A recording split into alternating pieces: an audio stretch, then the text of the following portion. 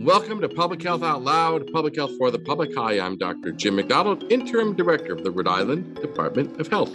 I'm Dr. Phil Chan. Welcome, everyone. Dr. Chan, I always look forward to our conversations. It's great to be hanging out with you again today. I can't believe we get paid to do this, which is amazing here. And today we're going to be talking about a very important topic, homelessness in Rhode Island. You know, health and the pandemic. There's a lot going on here. And, you know, I have a very soft spot in my heart for people who are experiencing homelessness.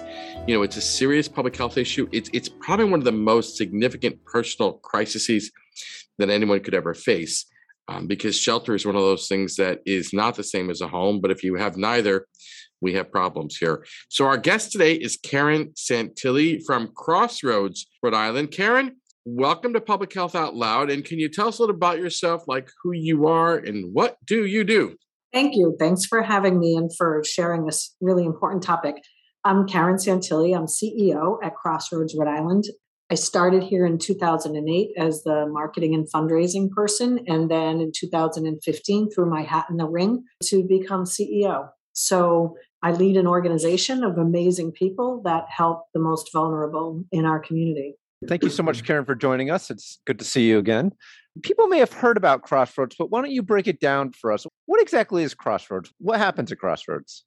Yeah, that's a great question because folks often drive by our headquarters, the old YMCA, and wonder what happens in that large building. So Crossroads is the largest provider of services and housing to individuals and families who are experiencing homelessness in Rhode Island. So what that means is we have a range of programs and services from crisis intervention, very basic needs for people who are new to homelessness, coming into homelessness, all the way through to permanent supportive housing, which we actually also develop. So we not only provide the services that folks need to end their homelessness, that's our ultimate outcome by which we measure all our success. Are we ending people's homelessness and helping them stay housed, all the way through to actually developing the housing that we so desperately need in this state.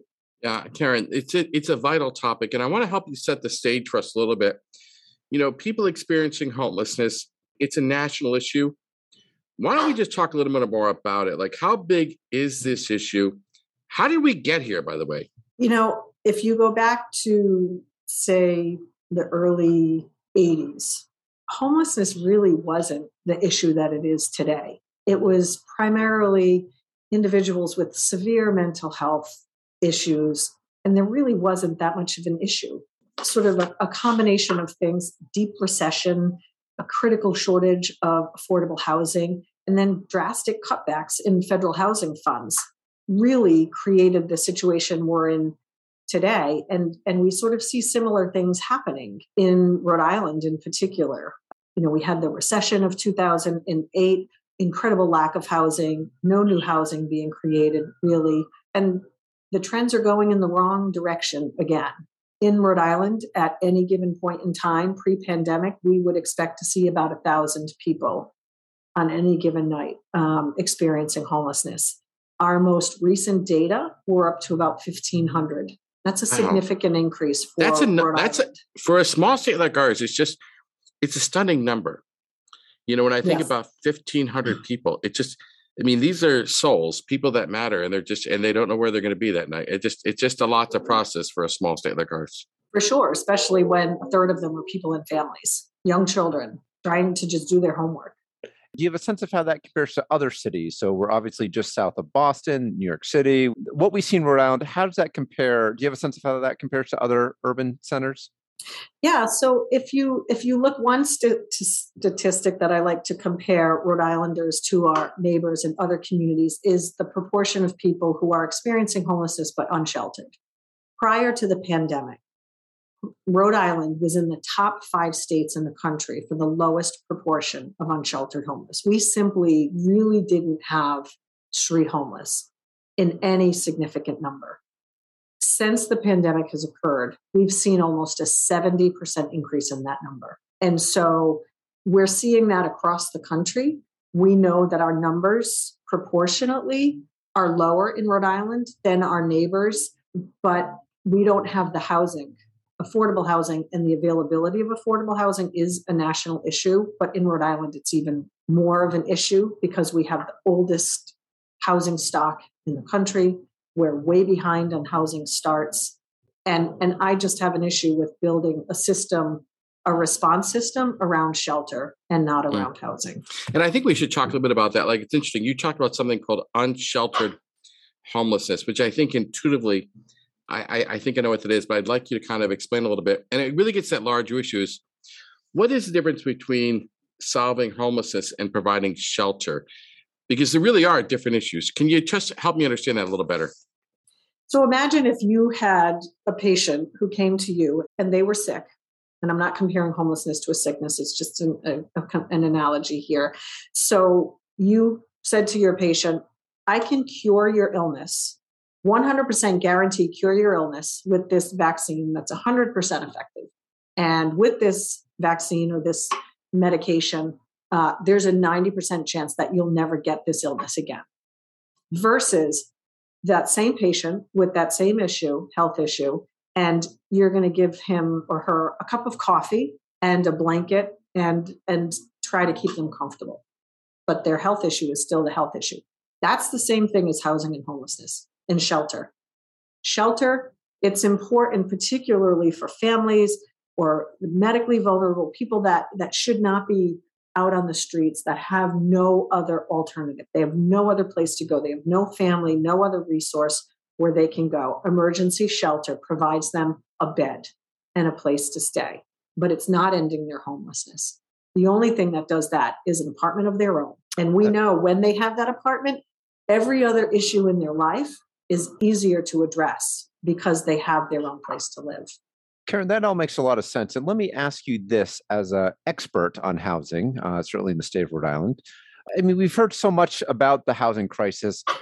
If you had unlimited resources or, with significant resources at least, I mean, what can we do? What do we do to fix the housing problem in Rhode Island? Is it just a matter of building a bunch of new apartments? There's all this talk. How do we fix it? That's kind of the big question. I don't think it's just one thing. First, it's political will and the willingness to invest. Then it's having the resources.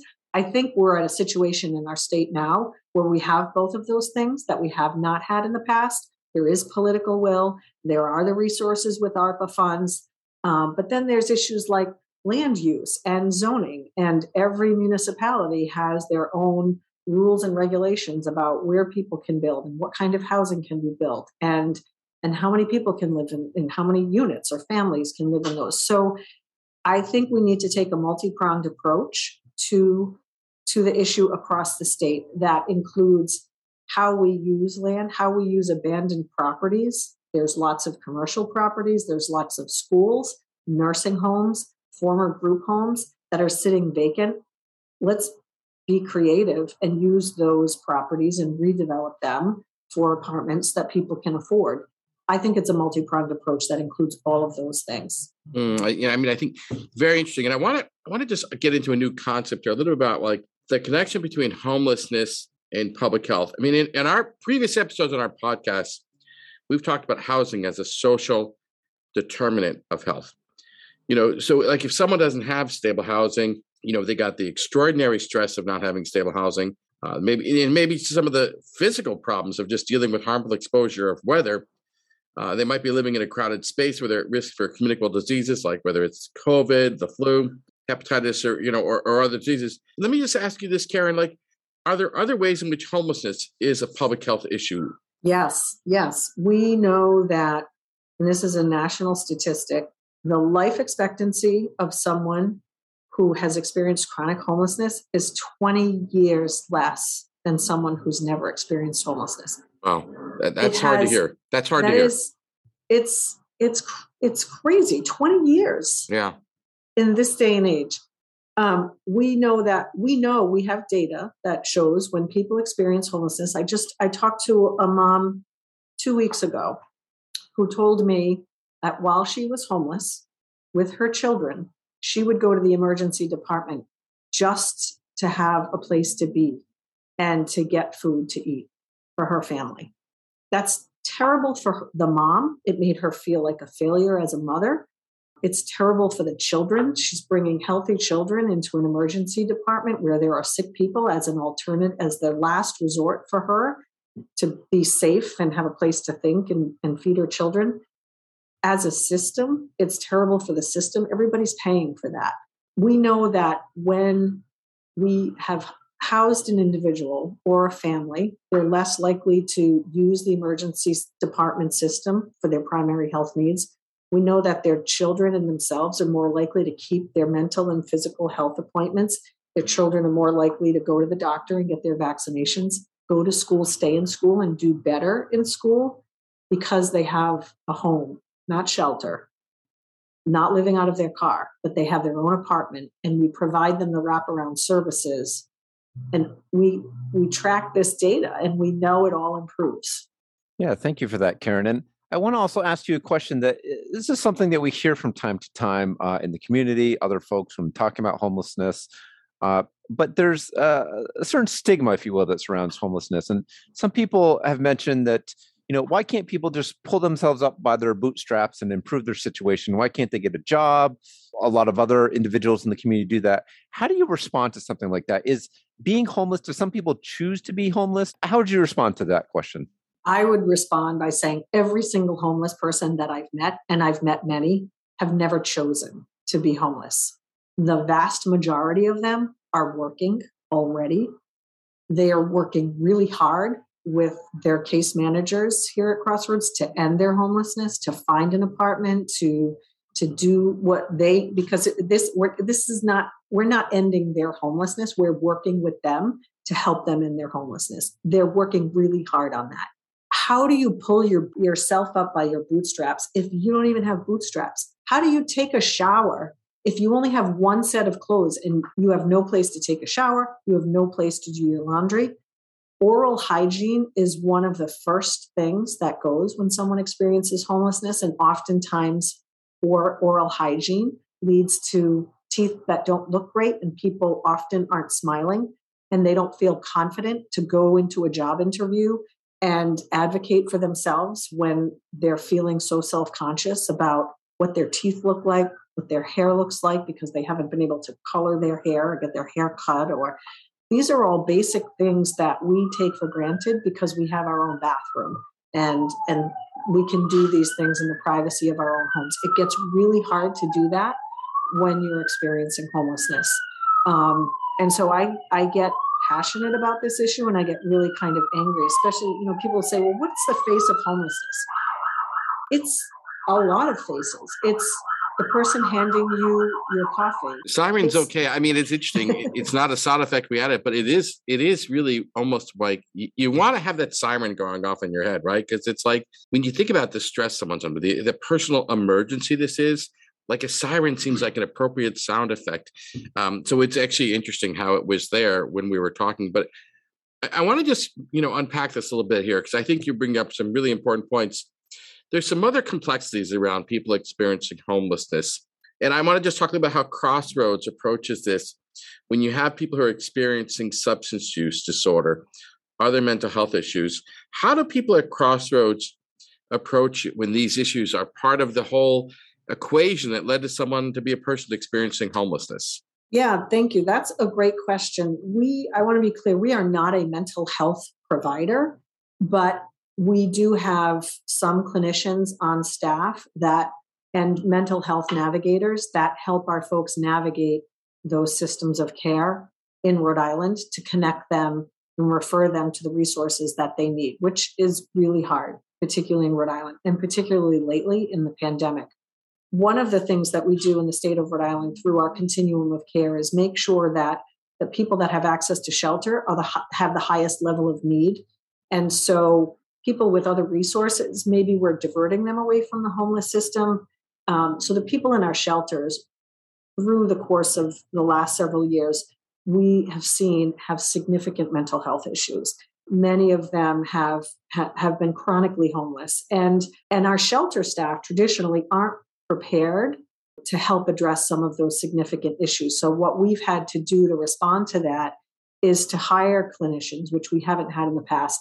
And they're doing case conferencing with our shelter staff and our case managers to understand what the mental health needs are of the folks who are in our shelters and in our housing programs, and then referring them to the partners that we work with in the community. So organizations like Thrive and BH Link and the Providence Center and Project Weber Renew, these other organizations that are have the expertise in mental health and substance use, that we're connecting our clients to, making sure that they're making those appointments, following up, filling their prescriptions, going to their medical appointments. That's what our case managers do, so they can get those resources from the experts.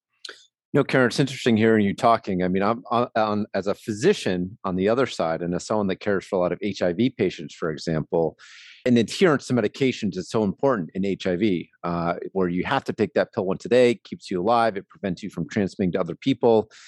But I often tell people, my staff for sure, and students, and as I teach, that, if someone doesn't know where they're going to sleep that night, then they're not going to worry about, taking medication for that day. So it's interesting hearing you talk from the housing perspective about some of these physical, mental illness, and then from the clinical side, we definitely see the impact of housing and how it affects these sort of different health outcomes. And that also brings us, I think, to COVID-19, which, of course, the pandemic has impacted every facet of our life. But talk to us about COVID in your setting, in the housing community, in the homeless community. How did you see the pandemic impact homelessness and even your work here in Rhode Island? Yeah, thank you. I started sort of feeling a little traumatized when I was thinking about the last 2 years.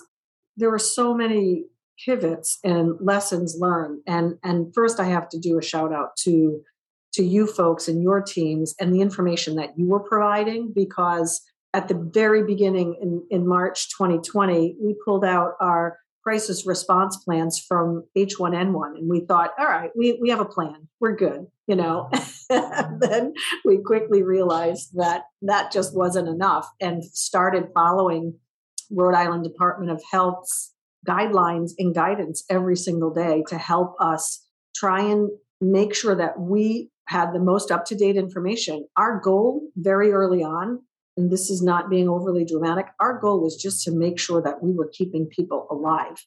We have a tower here at 160 Broad Street. It's permanent supportive housing. We have 176 formerly homeless individuals living there. It's not shelter, it's permanent supportive housing, but it's the old model of single room occupants. So on every floor, there's 24 people who have medical issues that are sharing bathrooms.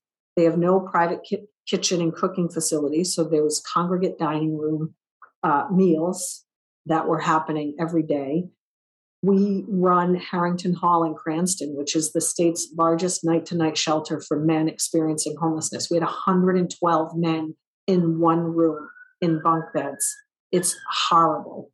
112. That's not good and healthy when we're not dealing with a global pandemic where people are supposed to be 6 feet apart. We have a women's shelter here in the basement of our building where we had 41 women.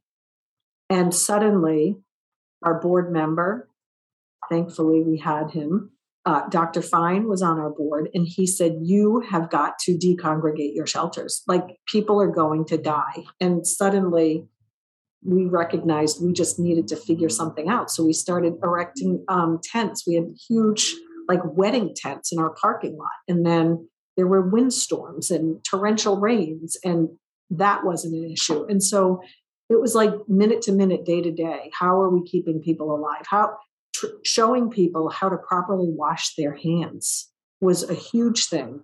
Making sure that people were wearing masks that covered their mouth and nose. I mean, that was so hard. It sounds simple for us. It was so hard for some people to understand how to do that. And so it impacted everything we did. But one thing I am so proud to say was that we never stopped focusing on getting people into apartments. You're hitting on that success story. And I think it's important to talk about success stories because there is success here. You talk about an apartment building with 3-digit numbers worth of families living in there. How did that happen? Because that's pretty impressive to me. Funding fell from the sky. What happened there? Tell me that story a little bit, if you don't mind. It was, we never stopped working. Our staff was here 24/7, and every message was, wash your hands, wear your mask, spread out. There was an incredible amount of information coming from the Department of Health, going right to our clients. And then we started really strongly advocating to put people into hotels. And that's what we did. We started putting people into hotel rooms. And then we started testing, and then we started pushing vaccines. So sort of how it went with the state was how it went with us. And we didn't see clusters of outbursts of cases. And I think it was just following the science and communicating to people in a way that they understood how important it was to do all of these mitigation things, washing hands, wearing masks, staying apart from each other.